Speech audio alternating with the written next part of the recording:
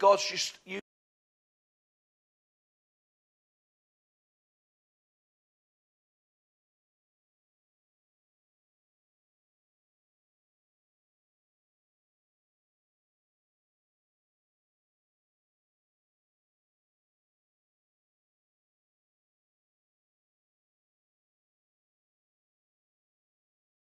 On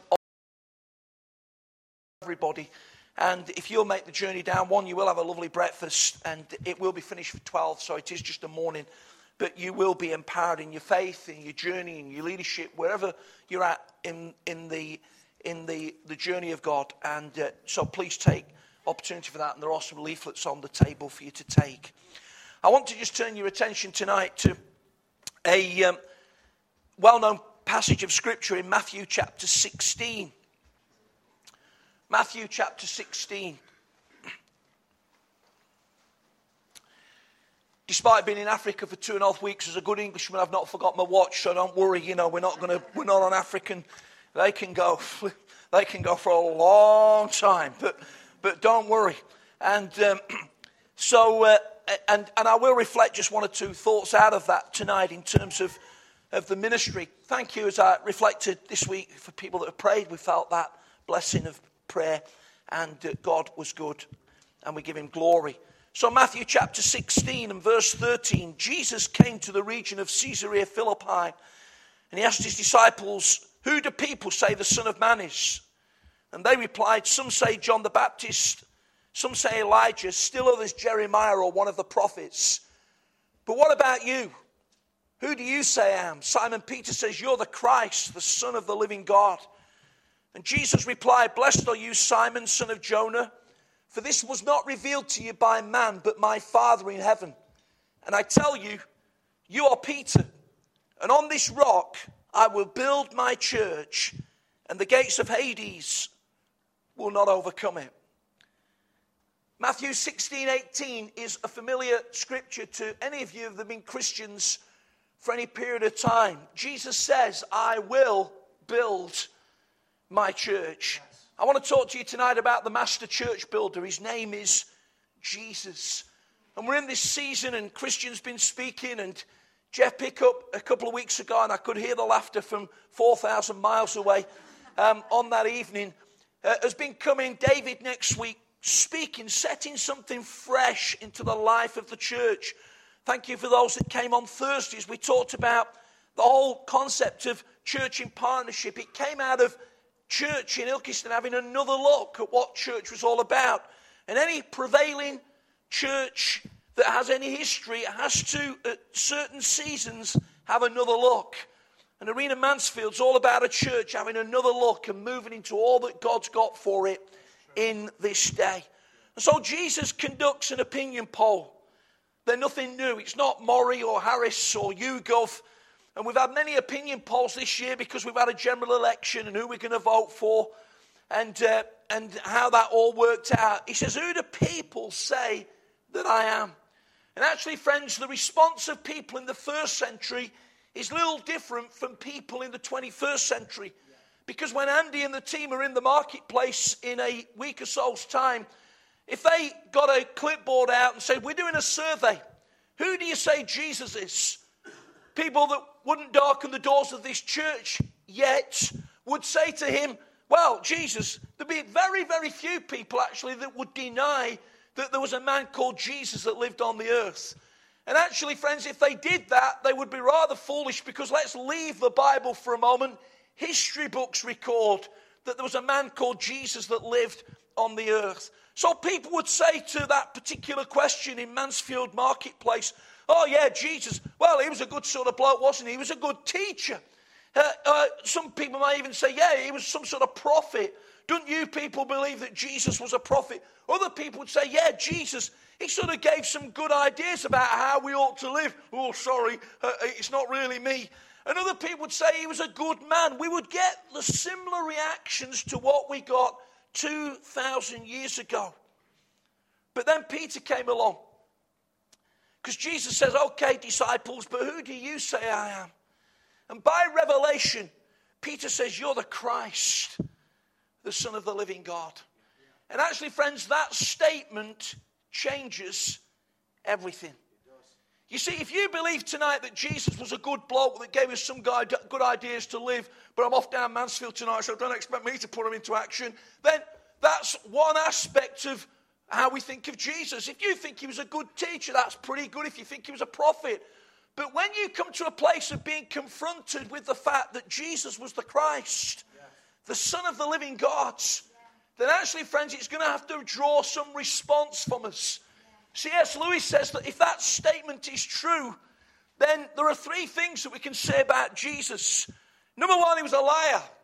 In other words, he never was the Christ. Number two, he was a lunatic. I mean, we've had plenty of people going around over the years, haven't they, saying that they're the Messiah.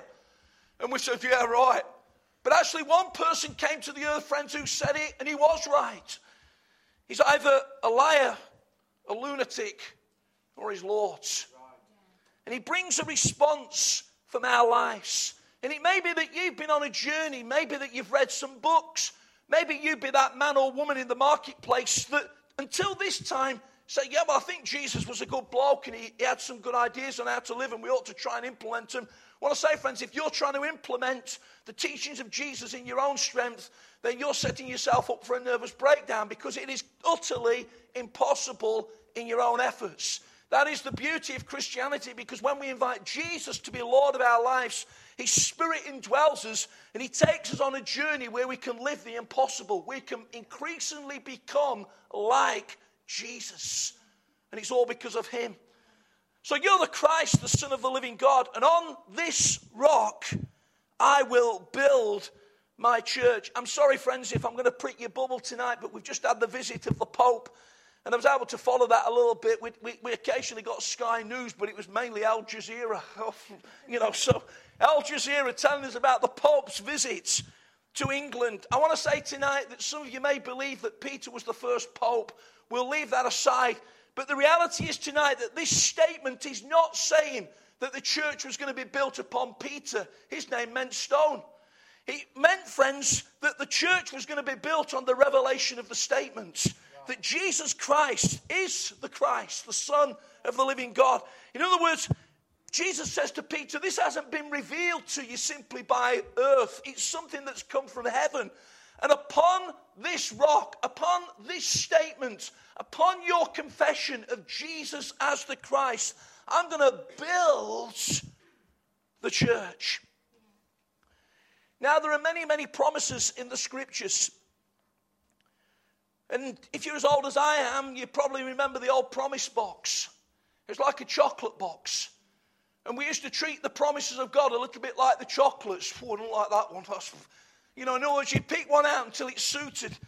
And it was a worthy pursuit, although often, friends, the context was a little bit sort of taken away, and also the conditions. And very often promises are out of responses from us. Trust in the Lord with all your heart, and he will give you the desires of your heart. Not he will give you the desires of your heart. You've got to trust the Lord with all your heart. That's just one. But there are three unconditional promises in the scriptures that Jesus gave. First one was, I will come again. And if you know when he's coming again, you know more than Jesus, because the Bible says the only person that knows when Jesus is coming again is the Father. He's not told anybody else. Let's not waste time, friends, second guessing when Jesus is coming again. Let's be church. And let's leave the calendar and the time of events to him. But he's coming again. He also says, I will pour out my Spirit on all flesh. And since the day of Pentecost 2,000 years ago, the Spirit of God has been poured into the earth. Sometimes it seemed as though it's been very, very little. Sometimes it seemed, friends, as though very, very, very few people were being impacted. But the reality is, friends, that God has been pouring out of his Spirit. And the 20th century, which we've just come out of, by common consent, was a century of the Spirit's outpouring. Millions of people coming into a fresh experience of the Spirit. And the third promise is, I will build my church. Now, he's either going to build his church with us, or he's going to find somebody else. But here's the promise. He's going to build his church. I'm not going to overly define church tonight because it has many facets in these days. The cell church, the simple church, there's intelligent church, There's even messy church. I thought all churches were messy. But anyway, somebody's invited one of those in. There's messy church. There's all sorts of churches, friends. There's purpose-driven church. There's seeker-sensitive church. There's all sorts of church. I'm not going there tonight. Whatever it is, Jesus is building it. And he's looking for material that he can use to build his church. He wants to build his church, friends, where we live. He wants to build his church where we worship. He wants to build, he's not going to stop me. He wants to build his church. He wants to build his church wherever he finds people. And the reality is, friends, there are people that have pitched up at church today who Jesus can't build church through. Because they're telling Jesus by their attitude, by their intransigence, by the fact that they're steeped in history, that actually they're not really expecting him to do anything in these days. But Jesus is the master builder. This promise is unconditional. He's going to do it. It's irrevocable. He's never removed it. He's never said, oh yeah, 21st century. Yeah, they're not a bit cynical in the United Kingdom in the 21st century, aren't they? And people talk, there seems to be a lot of people saying, I'm an atheist in these days. Oh yeah, I'm a bit panicky. No, he says, I'm going to build my church. And it's irremovable, friends. It's built on a rock. It's built on a rock. Now, church has often become the Aunt Sally of our times. It's easy to mock. It's easy to criticize. It's easy to ridicule. It's easy to accuse. It's easy, actually, to be cynical about church. And church sometimes, friends, has become a caricature of what it was intended to be. There's always going to be plenty of material for J. John, Jeff Lucas, Adrian Plash to write his latest book, and if I might say, Jeff Pickup. They're always going to have a few jokes about church. Because sometimes church is a bit of a joke. Sometimes we do things that are foolish. And yet, despite all of that, Jesus says, I'm going to build it. I'm going to build it. And friends, I'm with Christian on this, and I've heard Christian even recently, and I'm not too sure that any of those reactions are right. Because the Bible tells me in Ephesians chapter 5 and verse 25 that God loves the church. And he gave himself in Jesus for it. I don't know about you, friends, but I give myself to things that I love. I'd lay down my life for my wife, my kids, because I love them. And Jesus loves the church. He's not happy when people mock it, ridicule it, deride it, get cynical about it. And not only that, not only does he love it, he wants to work through it. Because in Ephesians chapter 3, verses 10 to 11, and the whole book is full of the church. He says that it's through the church that the many varied colours of God's wisdom will be revealed to spiritual authorities in heavenly places according to his eternal purpose. I was watching the rescue of the Chilean miners yesterday. There's going to be a great sermon coming out of that somewhere along the line, but what a great story. And Tim Wilcox was on the BBC yesterday. He's into Spanish, he's into brilliant journalism. And just sort of saying this was plan B. It beat plan A. Plan B, the pipe came down. There was a competition between A, B and C, and B won. Friends, there's no plan B with the church. There's not three pipes coming with, I wonder how it's all going to work out. Oh. No, he's committed to the church. It's plan A, it's plan A, it's plan A, it's plan A, it's plan A. According to his eternal purpose. It's not a second thought. He's not thought it all went wrong at Calvary. I better come up with something else. It was according to his eternal purpose. He saw you in eternity. He saw you before you were born. He saw Mansfield before it was ever here. He saw everything, friends. And he brings us right back to an October Sunday evening in 2010 and says, will you cooperate together with my eternal purpose so that through the church I can declare my many varied colours of wisdom to those that seek to influence this community. And church has many shades of varieties, I've already said. But he's building the church. Yes. And Christian reminded us this morning of the power of community. And I want to say, friends, that God never has an intention to rob us of our individuality. Thank God we're all different. Thank God that there's extrovert and introvert, loud and quiet, good singers and those that can't sing in tune, and people that are good in this and people that are good at that. all together. But here's the truth. Your individuality will never truly prosper outside of a commitment to community. That's the church. And we've got people around today, friends, that are seeking to do their thing away from the life of a community of God's people, and it never works.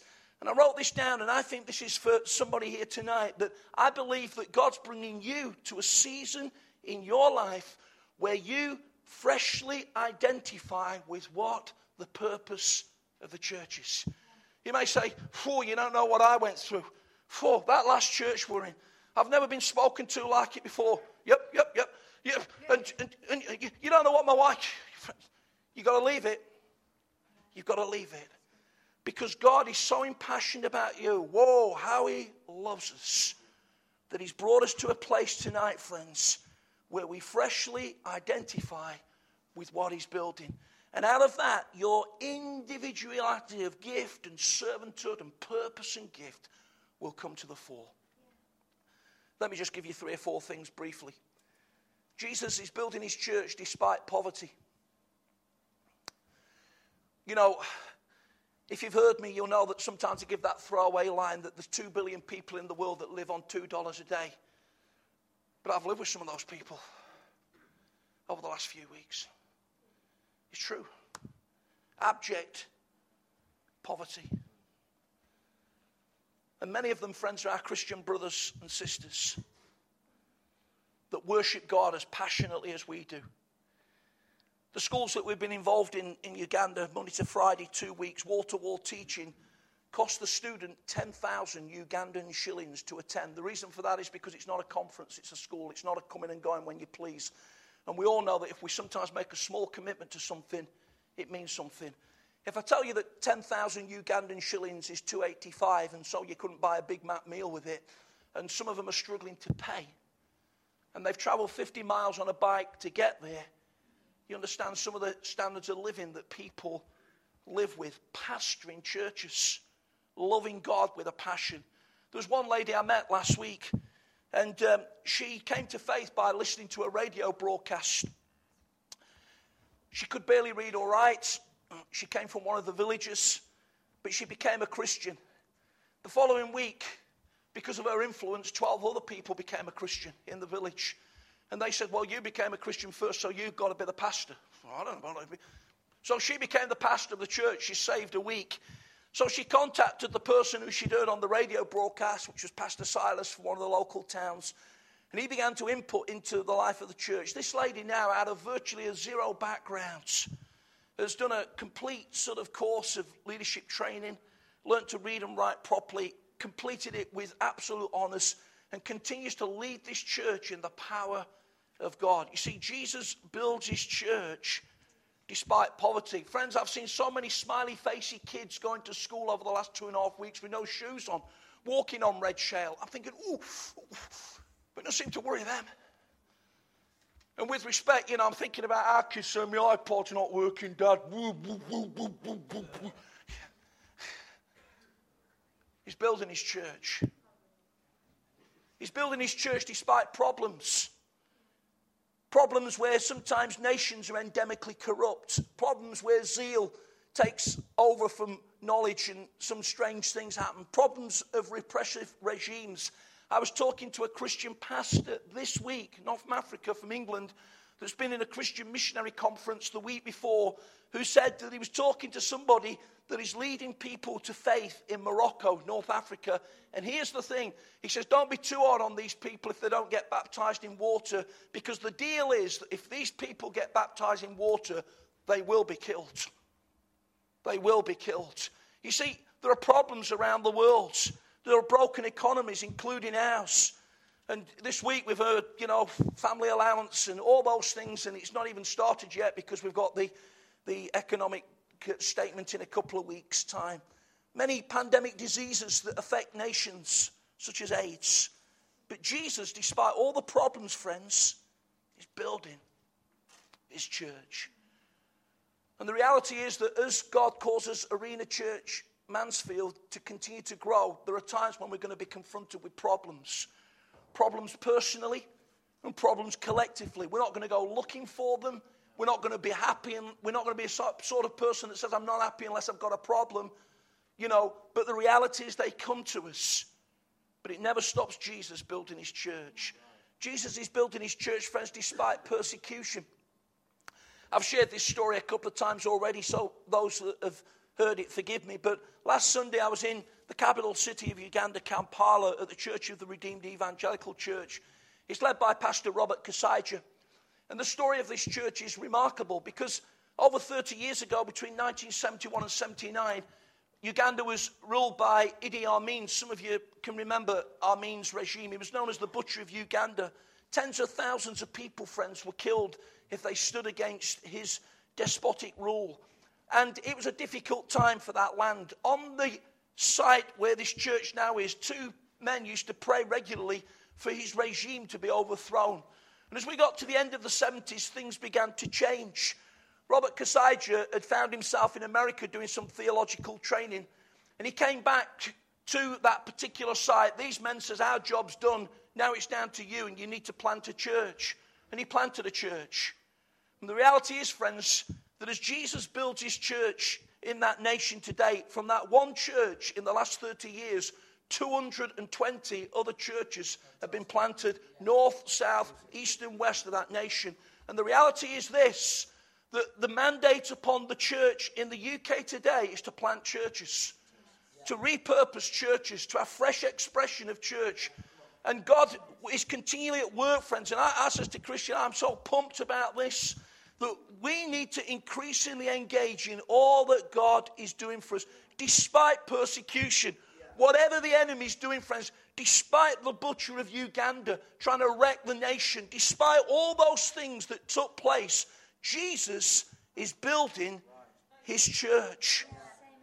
There are over 70 nations in the earth today, friends, where human rights are abused simply because people are a Christian. And yet Jesus is building his church. Let me ask you this question. If it was difficult for you to be a Christian, would you be one? Because many people have to face that question. And finally, friends, he's building his church because of despite people. Despite people. You see, the very fabric of the church is sometimes what gives Jesus the most problems. It's called people. And Paul says we're jars of clay. The gospel's contained amongst us. And I'm not making mistakes, friends, or excuses for us, but often the church is dogged by immaturity. It's dogged by intransigence of, well, we liked it like this 20 years ago, but didn't expect us to move. It's dogged, friends, by the insistence on what is not important. Christian was talking about Santa Claus.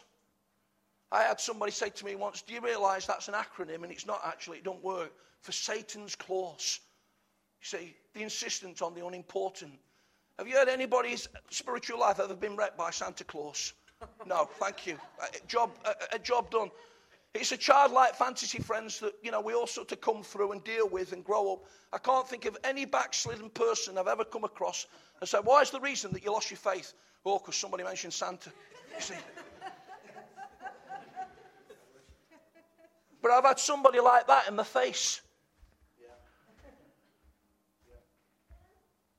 And I want to tell you what the face looked like. Because to them it was important. And it was totally and utterly unimportant. And despite all that, Jesus is building his church. You may have felt a failure, friends. You may have felt that you've let God down. You may need to be restored back to where you need to be. You may feel that you've wasted years. You may feel that you've not been connected for a long time. You may feel that you've brought all of that stuff before God, and God says, I'm here tonight to say that this is your opportunity for a fresh start. I'm here tonight to say whatever the problems, whatever the mistakes, whatever the regrets, I've still earmarked you as building material for my church. So what's our response to all this? Is it apathy? Is it indifference? Is it holding back? I trust not. Because this church, you can already feel in the vibe, is not going to be a holding back church. It's going to be passionate about what it's doing. It's going to be intentional. It's going to be a great ride, friends. God's going to do great things. I trust that we're not going to be there.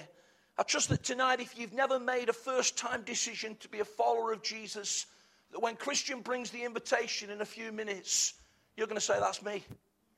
That's me. I'm going to be a follower of Jesus Christ. Can I promise you tonight that you'll never have a challenge? No. In fact, some of the challenges may intensify because of some of the things that you've got to work through in your heart. But friends, this really will be the ride of your life. You will join with a multi-million strong community around the world.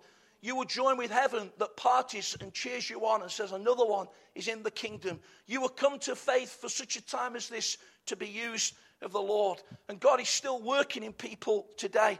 Last Sunday night I got back and said to Sharon, how's things going? Last Sunday night, my Alison and Ryan that go to Christian Centre in Nottingham had the joy of baptising Ryan's friend in water, Matt. How's he come to faith? They just worked together. Just worked together at Starbucks. And Matt saw something in Ryan that he liked. Then he asked some questions. Then he asked some questions. Then he asked some questions. His whole family came to the Christian Centre last week. Not one of them believers. And before Matt got baptised, his dad went to hug him and said, I am so proud of you.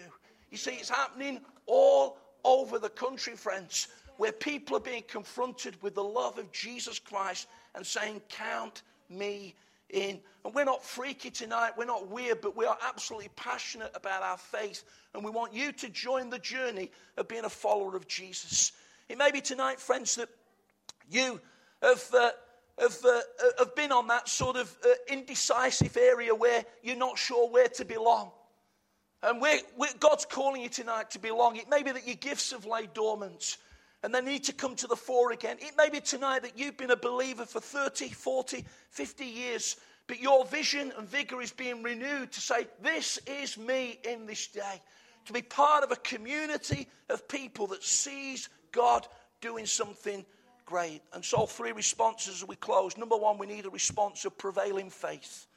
We don't walk by sight, we walk by faith. To see the heart of God in these days, to see what Jesus wants to do, to believe for salvation and healing and restoration for the glory of God. 2, to have persistent hearts.